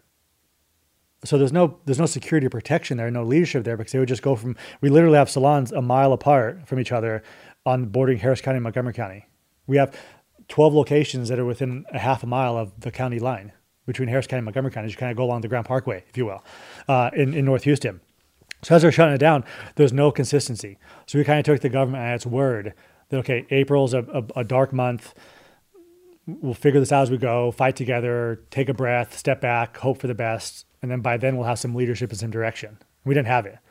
We put together this massive plan for 3 states, 47 locations, 48 locations at the time, 500 employees, back to work, Zoom meetings and staff meetings and location visits. When we first closed down locations, we didn't know what was going to happen. So we went location to location, took all the liquor, all the beer, all the wine out of the store, the cash out of the store. So we essentially shut stores down, had to go through and re-inventory them. So we had, one of the things I did during the month of April is we had in our conference room that you've seen stacks, laundry baskets of alcohol with a post-it on top of which store it came from. I'd go in my office during the month of April and I'd go, there's nothing I could do. I want to, but I can't do anything. So I'd work as best I could, figuring out what I needed to do. At the end of the day, I would just go over to one of those laundry baskets, grab me, all right, today's Maker's Mark, and I'd go on home, right? Have me a couple of drink of Maker's Mark. So having to shut everything down and then restart it is much, much harder than just starting from scratch. Because starting from scratch, you have this methodical plan, right? Here's a store, here's a store, here's a store, and you just replicate the process. But going through that unknown, hard stop, and then re-inventory, rebuild, and start up. So we created this massive plan, got every one of the franchisees on board, because the thought process was, and everything that we heard from Mumbling, even though there's no consistency in it, was May 1st, we're going to be allowed to open. allowed to open. I say it again in quotations. And then May 1st came around, and the 30-day mandate, the executive order in the state of Texas specifically, because that was the only state we were active in at the time, was renewed. And our company was very, very upset. And we were very upset because it was picked and chose who got to open up. So we defied it and opened up locations. Well, like how? Like a coin toss? Digging into the details of it, there was a task force that Governor Abbott created that would go through the retail reopening plan. And the task force is essentially a lot of great people, but it was no one from our industry. No one at all from the fitness industry, from the health industry, from the spa industry, from the beauty industry, right? So you think of, if you think of every barbershop, every haircut place, every massage place, every nail spa, every hotel spa, every fitness center, every gym, everything. There's nobody representing any of those industries on this task force. So what happened unintentionally, I think, but just because there's no one speaking for us, is movie theaters were allowed to open up on May 1st, but barbershops weren't. Jewelry stores were allowed to open up, but barbershops weren't. And I looked at it and I said, that makes no sense at all. You can't tell me for a second. And that data and backup plans that the training the cosmetologist has to go through in order to be able to get a license, right? We're talking sanitation and health and cleanliness and close encounters is all we do. That we're not better prepared with our cleanliness standards than the kid serving popcorn at AMC movie theater. I just don't believe it. I don't believe that Mattress Firm, as good of a company as it is, was better prepared from a health aspect or a pandemic aspect to open up from us. So the whole plan that we had, this massive plan, pretty much got scrapped. And we had an entire company that a pivotal point for us was they could have turned on me and our plan easily and said, you're a fool. You should have waited. You should have done this and that, which a lot of our competitors did. They sat back and said, we're going to open up in July or August. And we don't care if the employees go find other work. And we don't care if they can't pay rent. And we don't care if the customers need to be taken care of. Where my job was to get everybody back as fast as possible because they have rent to pay. Majority of our employees on the tune-up side are females with kids. We have 590 cosmetologists and barbers, and probably 550 of them are female. Kids, houses, rent payments, electric, so on and so forth, car payments. They're worried. Their worry becomes our worry. So we defied the governor, sued him, had a couple of state reps, Briscoe Kane and Steve Tote, come in and reopened. Called the news media, called the cops and ourselves, and challenged the order. They didn't shut us down, and then we were allowed to open up on May 7th. So just one of those things, there was a civil disobedience from a business perspective that some people say we were greedy or we were selfish, or we weren't thinking about the general public. But then when you dig into the details of it, we were thinking about our employees, we're thinking about our staff, we're thinking about the consistency from the government. So that's kind of, it was a never quit story. But one of the beauty of it is I'm only one person, so I couldn't execute 47 store reopenings successfully. The team was 100% behind the plan. Because if you have the right plan of action and you have the right conviction for it, and it makes logical sense, the team will follow. So regardless of government officials or their thought process, which a year and a half later, they're still on the same page, right? They're more divisive in defensive of each other and pointing the finger instead of trying to find solutions. They're trying to find points to blame. So we just kind of stopped paying attention to them. That's how nothing gets done. I'll address that on the personal level, since Anthony took the business side of it. Focus is a funny thing, and Marcus and Morgan, you guys too, you know this from the teams, and then just from your study with cognitive science and neuroscience. Focus is a funny thing. Most people don't wake up with focus. They wake up and they're going to let the day dictate how they feel and what they do. It's a game of pinball. But then once you realize our greatest commodity is our focus, it's our attention. And if we're putting our attention on the things we failed at, how hard things have been, or the things that you don't know but you do have to kind of figure out, but maybe because you haven't focused enough on your self-confidence of accomplishing things about what you've done, then you're going to just let the whole world dictate where you are in life and how you're perceived. So when I started to kind of figure out, I started to really dive into my own attention from when I was an athlete. How did I, at 13 years old, get on my bike and ride 120 miles? Focus. I just got on my bike, looked at the road ahead. I didn't look at the pain I was suffering when I was going up the hill. Matter of fact, I did hill repeats because I realized the more pain I was in was exposing limits. And if I wanted to be the guy that crossed the line to finish in first, I had to continually face my limit, face my max rep, and then push a little bit more. So when I stopped looking at the element of it being hard and going, that's what I need. I need the failure as a bodybuilder. You need to hit failure, or else your body's not going to respond to growth. So if my focus is on what I haven't accomplished, the pain of the moment, then I'm never setting myself up to actually go, I'm going to follow through. So like I write, it's called a Power 5. And the night before I go to bed, I write down 5 non-negotiables that I'm going to complete the next day. Then I have my radar list of other bullet points. But my day's not done till I finish those 5 to-dos, a mix of business and personal. And every day when they're checked off, and usually more on that list, I've helped myself with my self-confidence, realizing the list doesn't control me. I control the list. But then I had 5 things that I set out to do, and I did them. It chipped away on my long-term goals, because these are short-term mailboxes that I call them, that are getting me along that way. But that focus part of, if I get up and I'm not even looking at my year of what I want to accomplish, you're going to end up in the same place asking the same question a year from now. So if you're wanting to make actual change in your behaviors, your habits, your patterns, whatever, where's my attention? If my attention is on Netflix and chilling, if my attention is on gaming 24/7, if my attention is on the pains of poor me, I'm going to go nowhere.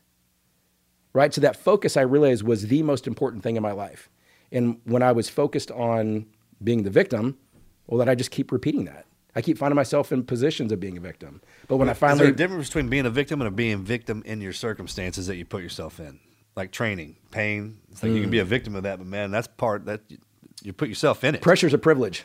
Yeah, I mean, that's how you know you're in the game. Yeah. Because there's a feeling there. That's how you know you're competing in it. That's what pain is. Yeah. And then when you step away from it, it goes away. It's like leaving something. You step back into it, and you can become a victim of being a victim for sure. I think people think or forget. Like one of the most horrible experiences in my life was during Hell Week SEAL training, and I tell this story to people. We had to dig this hole and just whatever. But in order to be a SEAL, I had to get in that hole.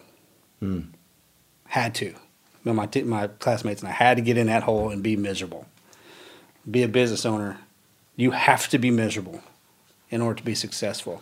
I think people that have these dreams and aspirations, they get in there and they get miserable, and they're like, "Oh, I'm so upset. I'm sad. I'm depressed. I'm anxious because I'm having to do all this." This is a volunteer program, and you're going to have to do these things in order to be successful. Yeah. I think people forget that, because when pain and misery come floating in, they're like, "Oh, this is not what I signed up for." Yeah, it is exactly what you signed up for. It's a just test. like lifting weights. Are you committed? Are you committed? You're lifting heavier weights when you go into the gym each time. You want that. Yeah. And then if you lift too much, it'll crush you. That's growth. It was dark during 2020, and I was in the office one day, and I think we were doing some whiskey sampling. I don't know. We did a lot of that. Possible. And I asked him, I said, "How are you getting through this?" Because he's a guy, he's not going to tell you, he's not going to tell you his feels. You just get shit done. And I honestly wanted to find out, how's the CEO of the company doing? But then, how are you getting through this right now? He goes, whiskey and working out. It's my focus. Because that for him, and I think all of us are, our athletic pursuits or whatever we do, whatever level, that keeps us in touch with that pain, that pressure, that moment of, can I go one more rep? Yeah, I can.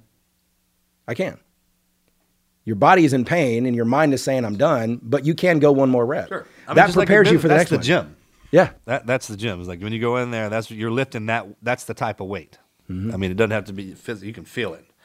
We were watching the TV show, the Navy SEALs, Navy SEALs, kind of recruiters in.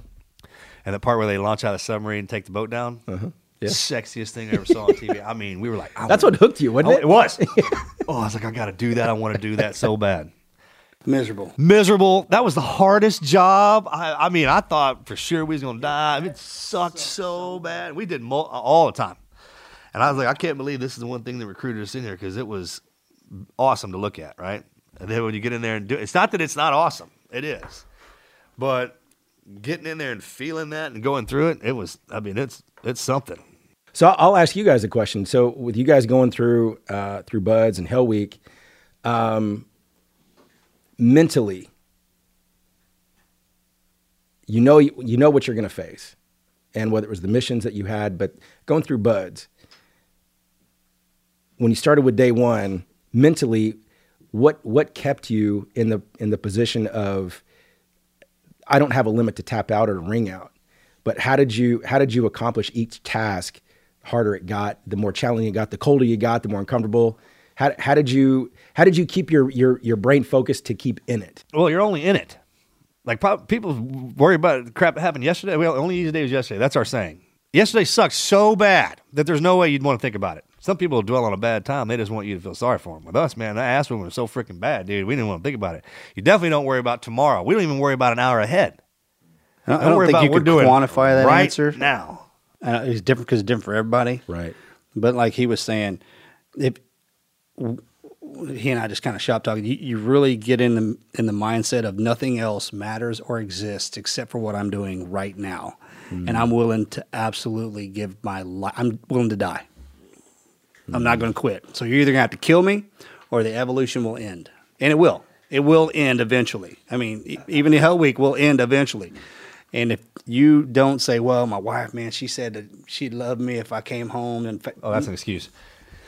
You got to live. All right, here's what he sent me something. Look left, look right. And if there was somebody standing there, and by God, if that some bitch right there can do it, I'm doing it. And eventually you stick around to watch the faces they make because they're so terrible. Then you start finding the humor in it. Find humor in it.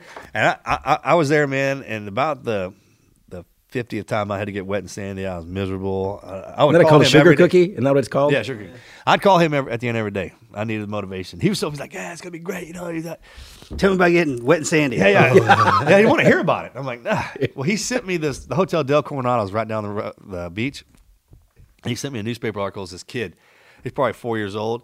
He had swim trunks on and swim goggles, and the picture was pretty good because he was jumping in midair into the ocean. And it had his name and where he was from and everything like that. It's like this so-and-so from somewhere. And he's like, he frolicked in the water all day, played and loved it at the Hotel Del. And I was like, if this 4-year-old can love being in that water all day, how can you not take it for that amount of time? And it's all a switch in your head. That's kind of like the minute you think. Because we all love playing and going in, getting in the swimming pool in March when it's freezing cold, right? Hanging out with your buddies that and the other. But the second somebody tells you to do it, yep, it becomes torture. Mm-hmm. And that kind of thing. That's the mental game of it. That's like why people don't. That's why people don't make it through training. Getting them in shape, man. They'll start doing push-ups for a second or for a minute, be breathing hard, complaining and cussing. I was like, man, if you go in that bedroom with your girlfriend, you're doing push-ups for hours and wouldn't say a damn word.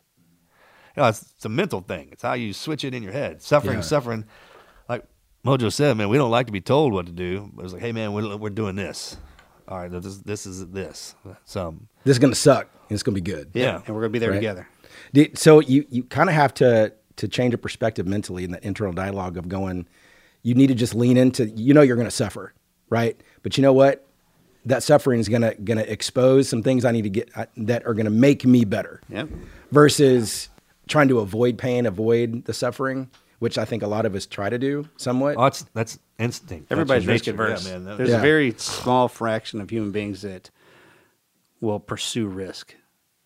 Most people are risk adverse because they fear pain, misery, and suffering, where there is a fraction of individuals that quitting or failure is they'd rather die because of the what is risk? To them, it's probably not a risk because it's a loss of something important. Yeah, they've already been through parts of it. Most people look at it like, hey, how could you even attempt to do that? He's like, well, I did all this first. Yeah. So when you're sitting, it's like with safety standards. Only safety standards till you hadn't studied Starts enough. with an H. Right? It's like, do we train till we get it right, or do we train till we not get it wrong? We call it opportunity cost. We're so confident that our brands are the best in the world at what we do. And if we either believe it or we don't. And since we believe it, why aren't we growing? So we have no choice but to grow. Because the opportunity cost is massive for us not being there. Because if they're going to get your haircut. I want it to be with us. We have to grow to make that happen. So it's not you're going to eat healthy food against those other salons, man. It's just a matter of you competing. Just go in and look at how everyone else is doing, man. Just go in and do your thing. Previous concepts, and in the beginning of TuneUp, we used to compete heavy with the competition. I used to track and monitor them. I know what they did in sales. I know their traffic patterns. One of the things they did in the restaurant a long time ago when I was opening new restaurants, I was 18, 19 years old, was I have to sit in the parking lot of the competitor and do a traffic count. Yeah. So I'd sit in the parking lot out front of an Outback Steakhouse. And I'd sit there for 3 hours and count the cars.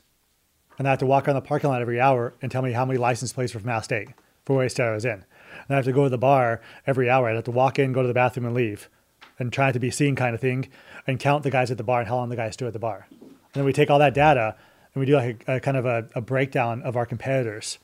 And I did that a lot for my first couple of businesses, where I would really, really focus on them. What are they doing today? I can do that better tomorrow. And I kind of stopped doing that really this last couple of years and just started focusing on competing against ourselves. Right? If a salon took care of 400 customers this last week, Let's do 410 this week, Sure. right? If we open up 2 locations last month, let's do 3 this month. Because if you're focusing on Right. them, you're not focusing on yourself, Yeah. right? Of course, I pay attention to the competition Well, a little bit. That you know, enough to know recon, where that's they're at. I mean, that's what we were trained to do, and that's exceptional, right? And what you start to see is like, hey, man, if you watch them, there's a difference between looking, seeing, and watching. Those are the same, but they're different. It's kind of like air, water, and ice, right? Same, but It different. starts with H. Yeah, yeah. Well, the thing is how much they're paying attention to us. Yeah. Right. In the barbershop and in hairstylist world, a lot of it's in a negative way. Right. Where they create fake, you know, a good portion of his job is just going through and figuring out how to delete and report fake reviews, Yelp or Google, that kind of stuff. Right. It happened 2 days ago in a new location in Wisconsin. A competitor created a Yelp account and put our store on blast. Didn't even go in the store. Store didn't open up when they did the review. They just preemptively bad reviewed it. There's no upside there. But that wasted energy. So while they're doing that, while they're focusing on trying to take us down, we're out marketing to gain 5 new customers. Yeah. I'll do that every day of the week. Oh, So that's kind of an interesting piece of it. sure. So what's the next phase of evolution for you guys? Growth. Just the 2022 2022 model. Looking at doing anything else, creating another company, or We- just going to handle what you you know, got? what I really want, what we all really want to do, if I had a blank piece of paper and unlimited capital, all I would do personally is just create new companies. I love it. I love the white space to open sign being on, right? In a retail format, direct consumer goods interaction. I don't know anything about tech. I'm useless at tech. I don't know anything You about. better figure that out real quick. Metaverse, That's why I got MD here. As long as he's my friend, he's working with me, then we're good. No, but what we want to do this next year is we want to stay laser focused on these 3 brands. We have such potential in the retail format. There's this thing that happens every single year. It always happens. You'll hear it on all the news channels in the month of January. The retail's dead. Their holiday season's over. Retail is dead. Which next big box brand is going to go out of business? I've heard it every single year for the last 15 years. Bad retail is always going to die. Retail doesn't evolve, is always going to die. So you're always going to have Blockbuster going out of business, or Radio Shack going out of business, or JCPenney scaling down, or GNC scaling down, or right?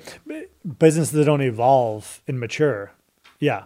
So what we're really focused on is the evolution and maturity of our current brands and the growth of it. So how do we take a successful model and tune up and continue to have it be the best interior design, the best staffing, the best training, the best procedures, while we take the existing stores and also improve them at the same time? Yeah. That's, focus on the that's a people, hell of a challenge for us You'll get to the take. numbers. People first. You focus on the customer experience and taking care of them, you'll get the numbers. If you can constantly innovate your infrastructure, you said it, Blockbuster Netflix case study, one of the best ones I ever read. If you can continue to stay ahead and do the things that they are not, you will not fail. And that's just a matter of watching your clientele and the people, right? Because they Listen to show them. they'll show you the shift. You can watch it. Market It speaks for starts with- itself. Retail will always be there, right? Otherwise, we wouldn't have nothing to do. We want to do retail. We just want a good retail experience. And if you're going to give me consistently bad ones, that's why we love online, because we'd rather take a risk of something being broke or wrong when it finally gets delivered than we know we're going to have bad customer service when we go somewhere. We inherently already assume that.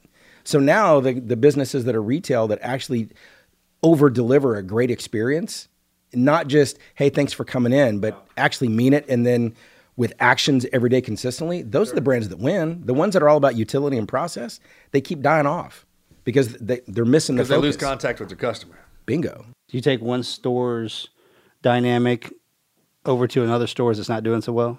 Like, watch the interaction of how in one store, your number one store. Sit back and watch how that thing plays out, how their interaction, what they're saying, what they're doing, and take that down to the number 60 and go, hey, this is what's successful. I know it's given the just biometrics of that specific spot, but, I forget what somebody else did. Y'all That. have They would Top take the Shop? top 10 Y'all advertise your top shops? and put the bottom 10 Yeah. together. Oh, cool. Yeah. You know, what's unique as we grow, I thought we were going to have a lot of success with tune-up as we go more into urban markets. So Uptown Dallas, Galleria Houston, Rice Military, where there's this massive level of concentrated people. With our concept and the customers of our concept, these smaller outside markets, top locations of the company, Lubbock, solid. Amarillo, New Caney, Yeah, the rural Magnolia, areas. Conroe, Humble, kind of the outside, because what we really focus on for our customer base. Oh, I said it real humble. Yeah, I do. I forget the guys in Texas don't pronounce the H part. So, and that's leads right into our customer base. Yeah. Yeah. So that's where we're really focused on growing. And that's where we'll grow a lot of our new markets, is kind of the outskirts of urban cities. That's the Walmart Kmart model. That's what Sam did. And then he took it all. Become part of the community. They started in the small cities, surround the big cities. Yeah. And then everybody in the big cities started coming out to the outside. Yeah. And then he took it all. Discipline, though, is also how Walmart outgrew Kmart. There's a book called Good to Great by Jim Collins. And it's a comparative study against similar concepts and why one's so good and one's so bad. And with Walmart starting in Arkansas and understanding they may not be the sexiest part of the country, but there's people there and their products are desired and they can grow there, and then growing outside in a very, very methodical method. So they grow from Arkansas to Alabama to Mississippi to Texas to Oklahoma to so on and so forth. Whereas Kmart started in Chicago, Big and city. grew Chicago, Boston, LA. Yeah. And then Sam says, Right. like, what is everybody going around in So town doing? that's part of the I'm gonna put it discipline in my store. because growing to a new market, we're growing to our Florida market right now, Southern California, Wisconsin, and Tennessee. The second location was twice as hard as the first location because the first location we could be there at all times. We're always there. We're inside the four walls. We're there to open, there to close, there to talk to the customers. But when you have two stores, you can't be in two places at once. When you're in two states, you can't be in two states at the same day. And when you're in 5 states, so that's the challenge for us, is how do we replicate the process while maintaining the discipline as we grow outside of this Texas market. Got to find somebody like y'all.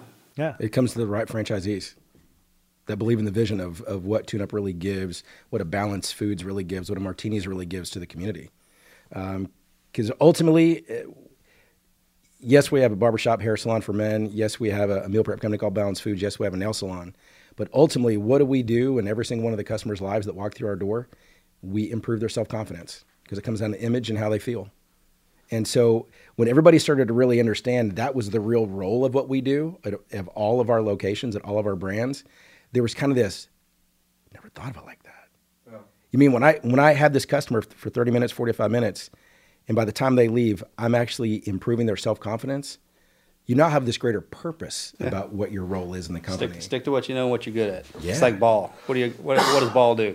Yeah. They make containers. They don't make jars. They don't make it. They make containers. Yeah. And we're the oldest companies in the world. It's a pottery company from Japan. They make pottery, and then Beretta. They make guns. Like 13. It's been around. There's some companies that have been around since 1200. I still ain't figured out that fucking word. The H. It's going to be like 2 hours from now. That's what's going to happen. Humble. Humility? We're going to say all the H words. Anthony, MD, thank you guys for being on the show today, sharing so much wisdom. How can people support you? All of our listeners, what can they do to support you guys and what you guys have got coming up? 63 locations across 5 states. Stop into one of them. Give us some feedback on the experience. Come in to tune up, enjoy a haircut and a cold beer or drink. Come into Balanced Foods to get some healthy takeout meals. It's convenient, packaged right. Send your wife, send your girlfriend into Martini's and Manicures to get her looking good with a manicure and pedicure. Anybody interested in franchising or joint venture projects or even above that level, tiltedconcepts.com. Walks through that whole setup. My email is anthony@tiltedconcepts.com as well. That's how we grow. Is there anybody had the haircut in every one of your shops? Is that a competition yet? That'd be a fun challenge. Like that. There's that couple that visited every Cracker Barrel in the whole country. What is it? There's a couple, husband-wife couple. It took them like 20 years. They went to every Cracker Barrel. Oh, wow. Oh, it's like the map, right? Yeah, 570 Cracker Barrels. They visited every single one of them. Y'all should do a tune-up challenge and you get like a challenge coin at the end. It's a good idea. Free haircuts for life if you go to every store. Get your ID like with the college age, you got a sticker. Yeah, Thanks for listening to another episode of the Team Never Quit podcast. If you like today's show, please share it with a friend. Let them know why the Team Never Quit mentality is just so damn awesome. And if you haven't already, make sure you're following us on social media, teamneverquit.com/social. Until next time, everybody, we will see you guys next week.